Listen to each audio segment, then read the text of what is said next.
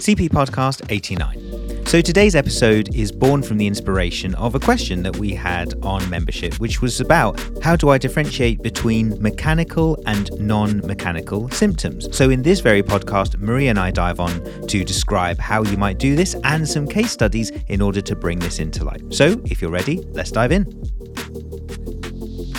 Hi Marie, thank you so much for joining me on the podcast once again. How have you been? All good, thank you. Wonderful. Thank you so much for being with me.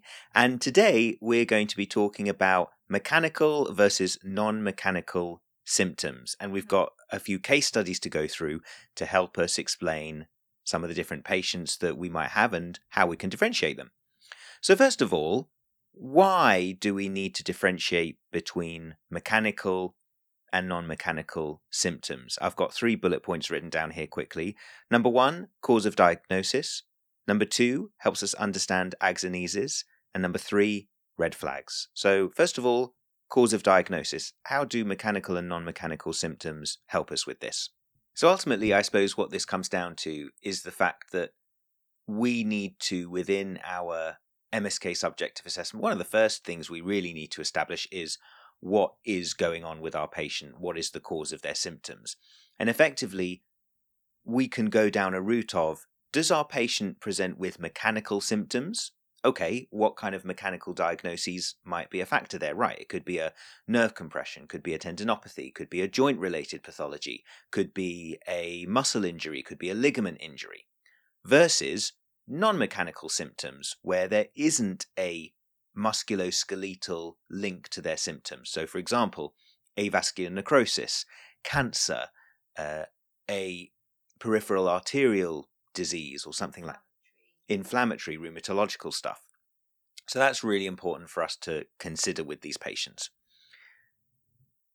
Second of all, it helps us to understand what the aggravating and easing factors are for these patients. What do you think about that, Marie? Yeah, absolutely. So I think your axonesis helps you work out whether something is mechanical or non-mechanical. If someone can tell you, I do this particular activity and it brings on my symptoms, then you know that you're more than likely dealing with something mechanical, because mechanical MSK presentations are linked to specific activities or movements, whereas your non-mechanical stuff, as you said, tends to be a non-musculoskeletal cause, therefore might not have clear axonesis or will behave a bit more differently. Perhaps that's that it's present constantly, or for example with like an inflammatory rheumatological presentation will follow that kind of pattern where worse after periods of rest, better with activity, prolonged early morning stiffness. That would be different to what you'd expect for kind of mechanical pain. Wonderful. And then finally, it is quite an important factor in helping us decide if a patient is presenting with red flags. Yeah, absolutely. So when we're talking about red flags, kind of thinking about sinister pathology, so cancers and things, because typically those tend to have non-mechanical patterns. So like we were talking about a minute ago, present all of the time, not necessarily linked to activity. So things like really bad night pain, where if that was a mechanical problem you'd expect it to be potentially a bit more settled at night because you're not moving, or at least once you get into a comfortable position that things should settle. So really important to consider whether we've got those mechanical axonesis that would point us in the direction of, yes, this is a soft tissue joint related problem that's linked to movement and activity, or actually is what I'm hearing here something that doesn't sound musculoskeletal, like I can't reproduce it, there's no particular clear link to activities or movements. But one thing I'd probably say on that is, in my experience, and feel free to disagree with me, that sometimes some of the sinister pathologies do present as mechanical initially, and then as they progress they become more and more non-mechanical. So it's really important not only to kind of keep this in mind in your initial assessment, but also as you're reviewing people over the course of their treatment with you. I couldn't agree more, Marie. That's a really important point, and I think that we're going to discuss that in more detail, but you're absolutely right that generally speaking, lots of patients who end up being diagnosed with cancer, the initial thought process isn't always cancer. The first time you see them, you may not think it's something like that. But then if the history seems to be getting worse over time and things like that, we may change our mind. So anyway, we've got 3 little case studies here. And the idea that we wanted to try and perhaps present to everyone listening is that rather than just talking about what's mechanical and what's non-mechanical, we thought we'd try and link it to patients, because that often makes it easier to digest and help us interpret it when we have patients of our own who might present with similar stuff. So here is case study 1. I'll read through it, Marie, and then I'd love to get your thoughts on some of the key signs that you hear that might help you establish, is this mechanical or non-mechanical? So we have a 72-year-old male who has pins and needles and numbness in their feet, which seem to have been worse, specifically in the last 2 to 3 months. The patient has had low back pain for around 5 years and assumes that their symptoms seem to be coincide with their back pain. They feel like their symptoms tend to be worse in the morning and in the evening, but they are not sure as to why. The symptoms feel like they are always present in the background, but once again appear worse in the morning and the evening. There's no pain in the legs other than the pins and needles and numbness in the feet as discussed. The patient is unsure if their symptoms are worse at night, but some nights does wake up with the pins and needles and has to just wait for them to wear off before going back to sleep. They are retired and are sedentary most of the time. They have a past medical history of underactive thyroid, ischemic heart disease, and diabetes. So Marie, from that, is there anything particularly that stands out to you? I think the main standout is, apart from kind of a vague thought of it being worse in the morning and the evening, there's nothing they've said there that's a clear aggravating factor. So there's not I stand up and walk for 15 minutes and it brings on or worsens my pins and needles, or when I bend down to pick something up, this happens, or a link to an injury. So again, with kind of mechanical stuff, you're looking for that. I picked up my grandchild and felt something go in my back, and then since then I've had these symptoms. So there isn't kind of that history from the information you've given me there. So there's not a huge amount here that's making me think it's mechanical. If we were seeing this person, obviously given that they've got back pain with altered neurology, it'd be really important for us to do a good screening of their back, which I'm sure everyone at home is thinking about. But I think something else potentially to consider here is the fact that they're diabetic. So bilateral foot symptoms in a diabetic with no really clear mechanical ags there, I think that's kind of the direction I'd be going in with this one. Interesting. Yeah, no, you've raised some really important points. I totally agree with you about the fact that there doesn't seem to be any clear aggravating factors. I think, as you said, we would, in our objective assessment, we would screen with low back pain. So we would be specifically looking to go through the movements with this patient and identify, are their symptoms being worsened by a specific lumbar spine movement? Or perhaps, so if you were thinking about potentially a stenotic pattern, getting them to walk on the treadmill or something like that in clinic to see whether that brings on their symptoms. So not everything will come on with your lumbar spine active range of movement, but thinking a bit more broadly. But this is where, if you can't reproduce it in clinic, start thinking, is this actually a mechanical problem? Wonderful. So I think another important thing to talk about is the area of which they're getting their symptoms. As you said, bilateral foot pain. So I suppose what we would probably do is try and identify where exactly their symptoms are, and do their symptoms seem to fit a specific mechanical pattern, i.e., if your patient had L5-S1 symptoms, we would expect it to present more along the lateral side of the foot. Or if they had specifically pins and needles and numbness in one foot, which was the same leg of which they had pain, that would be slightly different. But bilateral foot pain in a nondescript area, sometimes they'll say, oh, it feels a bit all over. Doesn't feel like there's a particular area. It's a bit less MSK. Yeah. And I think the other thing with this patient, as you mentioned, is their night symptoms. So they're unsure if the symptoms are worse at night, but some nights does wake up with the pins and needles and just has to wait for them to wear off, i.e. doesn't seem to be anything they can do or a position they can change to that seems to make things worse. So I suppose the red herring with this is that they have low back pain. But actually, when we're trying to work out, is this person's symptoms related to their back pain, our first impression here, Marie, is no, correct? Probably not from that information. Yeah, and actually that is correct. This patient did indeed, in fact, have a diabetic neuropathy. And the idea there is that when we investigated things further, worse in the last 2 to 3 months, what actually did happen in the last 2 to 3 months is that their diabetic medication had not been sufficient to manage their diabetes, and that seemed to have been causing this worsening. So we did our assessment, went through everything, didn't seem like the lumbar spine was provoking their symptoms, so we referred back to the GP and they did a diabetes check. So that was the one with that one. So next we have case 2. Now, what you'll notice, ladies and gentlemen, is that all of these patients have the same symptoms. They all have a 5-year history of back pain, and they all have some kind of symptoms in both legs. So here's case study number 2.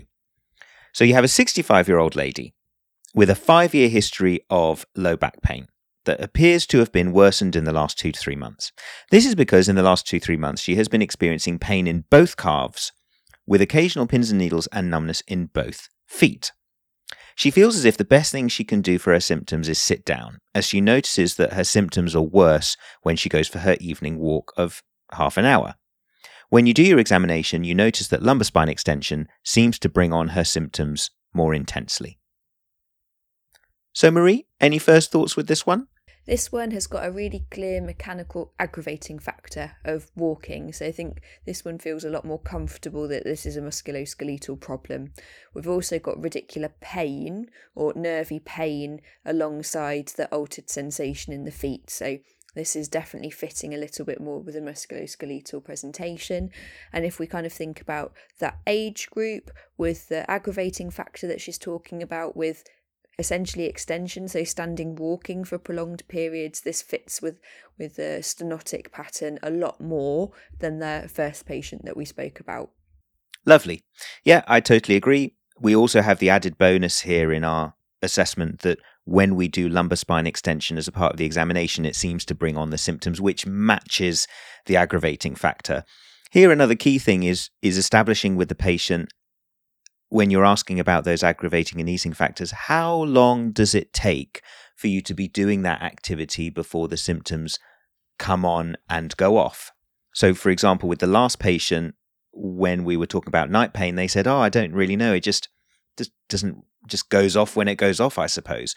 Whereas with this person, we've been able to establish specifically it's half an hour of walking that brings on their symptoms. And that seems quite clear and consistent. That kind of tells us that there's a mechanical process going on where half an hour of that mechanical movement, extension, whatever you want to call it, seems to bring things on. And so a further question I would probably be asking this patient is, when you go to sit down, because you mentioned sitting down makes your symptoms easier, that's another mechanical sign in itself that there is something that specifically makes it easier. I'd also be asking, how long sitting before your symptoms seem to ease? And if they say something like, when I've been sitting for about 15 minutes, that tends to do the trick, that kind of ticks off another one for me. So there seems to be a relatively consistent period of time that makes it easier, rather than, I have to sit down for 4 or 5 hours. That doesn't really make sense. So there is plenty of information here that kind of suggests that there's something that brings her symptoms on specifically, there's something that turns her symptoms off specifically, and there seems to be a reproduction of symptoms in your examination. Yeah, absolutely. All right. So then finally we have case study 3. 76-year-old male with a 5-year history of low back pain. In the last 2 to 3 months, they have noticed pain in both calves and pins and needles and numbness in both feet, specifically on the lateral side of both feet. They feel as if recently their back pain has been relatively constant, and they've been trying to work out how to make their symptoms easier, but with little success other than noticing that sometimes when they're standing for a long period of time, their symptoms appear worse. When you do your examination, you notice that lumbar spine extension seems to bring on their symptoms a little bit more. They have been having difficulty sleeping and have been finding that they are awake for a few hours at a time because of their symptoms, where changing position doesn't seem to help. So, Marie, I suppose we have relatively limited information there, but I suppose that's the idea with this, is to kind of wade through everything. So specifically from what you've heard, what are your thoughts with that case? This one sounds like a bit of a mixed bag. So we've got the more specific detail of where his pins and needles are over the lateral side of the foot, so that fits a little bit more in terms of dermatomal pattern. However, we've got this kind of constant back pain that, aside from prolonged standing, or he thinks prolonged standing might make his symptoms a bit worse, it's there always in the background. And so constant pain is something to kind of, in my head, that I'm thinking about. And the fact that at night time his symptoms, did you say, appeared worse? Absolutely. Yeah, so worse night pain, so that's a bit of a red flag there. And the fact that when he changes position, that doesn't really change things. Yeah, so his report was he's been finding that he is awake for a few hours at a time because of the symptoms where changing position doesn't seem to help. Yeah, he's up for a few hours. Yeah. Actually, this is probably a good time to discuss night pain, and in terms of because I think when we go through training and when you're starting out trying to differentiate between these patients, you're kind of like first told night pain is a red flag. But I'm sure if anyone listening to this podcast has had some kind of MSK pathology, shoulder pain, let's say you've been working really hard at the gym one day and you've overdone it a little bit and your back hurts, or you've been moving house and your back seems to hurt after moving house. We do get pain at night because we're in the same position for a long period of time and we feel quite stiff. So Marie, what are some of the key differences for you between this is kind of routine mechanical back pain at night that I'm not worried about versus this sounds like concerning back pain at night that I am worried about? Yeah, it's a really good question. I think for me, first of all, it's when people say it's worse at night. So if they got some night pain, like you said, there's perfectly reasonable explanations to that. When they say my symptoms are worse at night, that makes me think, what else have we got going on here? So basically the situation whereby during the day there's no pain or limited pain, and then at night it's much worse. Yeah, their symptoms are much more profound at night time. Compared to, it's there at the day, it's there at night, that kind of thing. Yeah, absolutely. I think the other thing that I'm thinking about is, can they get comfortable? So often a really common thing that people say is, it's a bit sore when I get into bed. It takes me a while to find a comfortable position, but then once I found a comfortable position, I can sleep. And then sometimes if I move or roll over in the night, back to that aggravated roll onto my shoulder, for example, it wakes me up. But then again, when I move again to a different position, I'm able to get back to sleep. So that ability to go back to sleep quite quickly is quite a reassuring sign for me. The ones that I'm worrying about in terms of once they're in bed is where they cannot get comfortable. So they try loads of different positions, nothing helps, to the point where they end up getting up. That's when I'm thinking about, is there something else going on here? Or, for example, the people that can't lie down at all because lying down is too painful. Conversely, you will potentially, again, it's a one on questioning. I've certainly had patients where they've had something not very nice, like a cancer, and when you say to them, how's nighttime? They go, it's all right. And you go, okay, tell me about nighttime. Well, I'm sleeping in a chair. And they're sleeping in the chair because they can't sleep lying down, but otherwise to them they feel like they're okay with nighttime. So sometimes it's really important to kind of scope out things a little bit more. So yeah, I think bottom line for me is when symptoms are worse at night compared to the day, when people cannot get a comfortable position or they're getting up in the night, inability to lie flat, and people that are sleeping in a chair. Wonderful. That's a great little summary. And I just to add to your picture, I totally agree with everything you've said. When we as individuals have had back pain of our own, like you said, we can change position. We can change the number of pillows. We can change how we put our feet, whether we're curling our feet up or whether we're lying out straight, whether or not we change our mattress, whether we change when we sleep in a different bed. I've had people say that they tried sleeping in a family member's bed and it felt better, or people who say, I take painkillers and then I can go back to sleep. Those are all relatively reassuring. And like you said, definitely, I wake up in the middle of the night, I change position, and then I can go back to sleep relatively shortly, compared to I'm awake for hours. And one of the ones that I always remember is a patient who ended up having rheumatoid arthritis.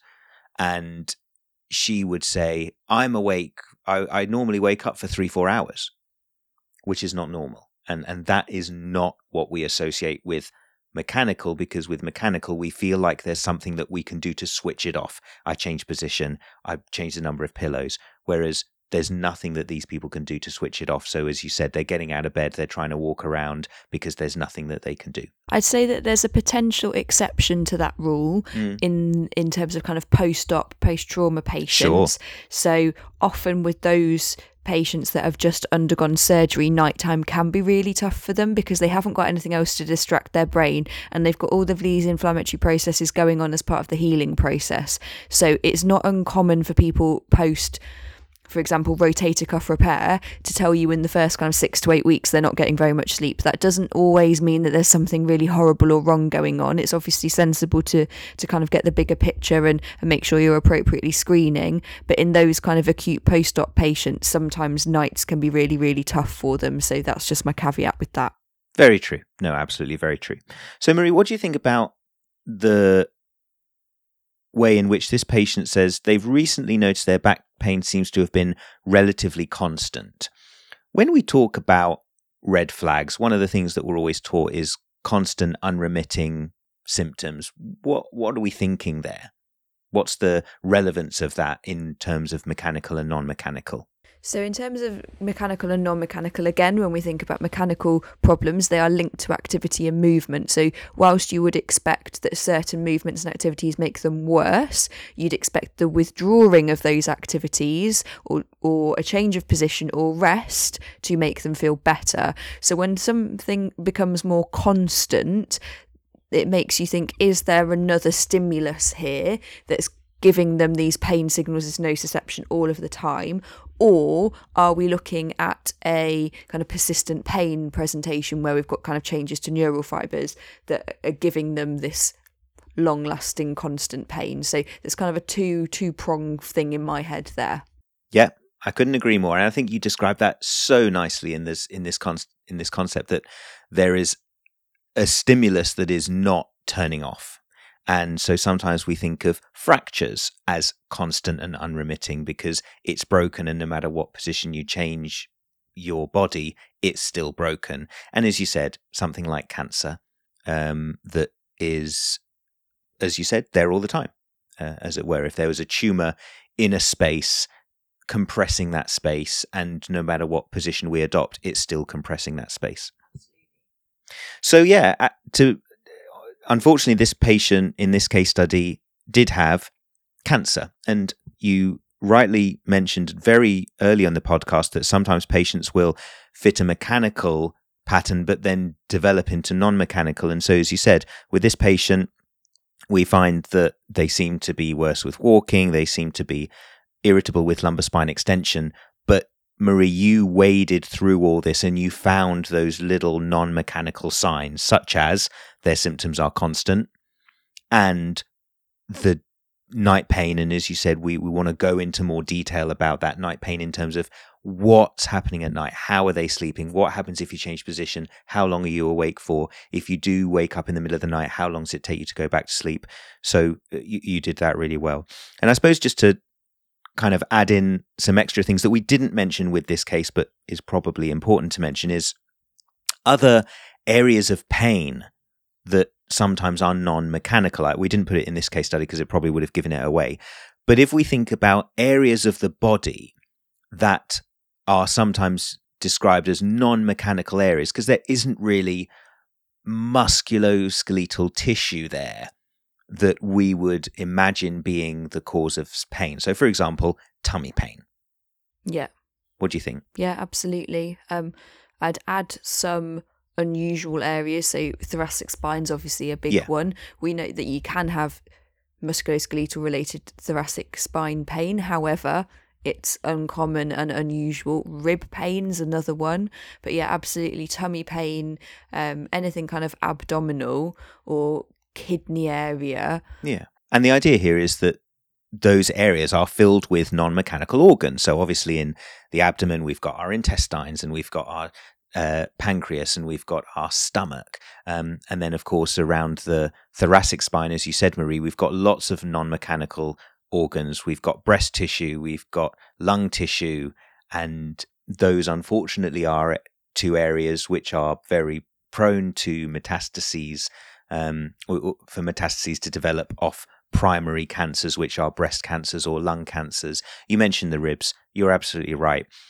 The ribs are something that is moving all the time in exactly the same way, as opposed to the shoulder, where you've got a joint that moves in all kinds of directions and is often at rest, sometimes not at rest. So you're right, rib pain is definitely a non-mechanical sign. And so as well as trying to ask questions about the symptoms that they have, sometimes the location of pain gives us a clear sign of non-mechanical pathology too, hey? Yeah, absolutely. And some of the organs can refer pain. So people might be familiar with kind of the visceral referral of symptoms.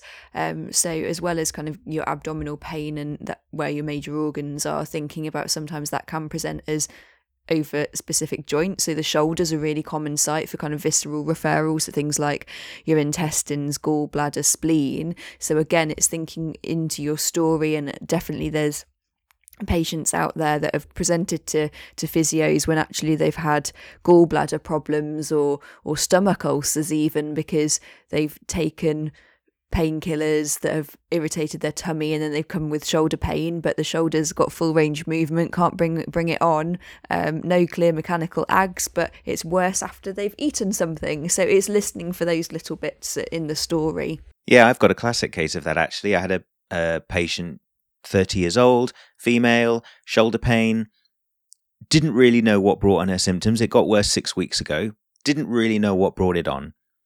Looked at her active range of movement, full active range of movement of the shoulder, really good strength. And 30 years old, so we're not thinking about OA, we're not thinking about frozen shoulder. And when we kind of brought it back, I said, was there anything else that happened 6 weeks ago? And she said, yeah, that's when my gallbladder was a problem, actually. I had this medication for my gallbladder, and they were talking about removing it. And I kind of suggested to her that it could be possible that that was the cause for symptoms. And then she had her gallbladder removed, and guess what? Her shoulder got better. So it can absolutely happen. All right. Well, Marie, thank you so much. I think we've gone through some really great things there. I think you've given us some really great tips to try and help us establish when a patient has mechanical symptoms and when they might have non-mechanical symptoms. So thank you so much for joining us. Lovely to speak to you, and see you soon. Thank you. Thank you so much, Marie. A really worthwhile podcast episode. And guys, if you want more on this, we've got loads of webinars to help. We have the MSK Subjective Assessment webinar, we've got the MSK Red Flags webinar, and we've got the MSK Red Flags case studies that can also help you build on this. So thank you so much for listening. See you very soon on the CP Podcast.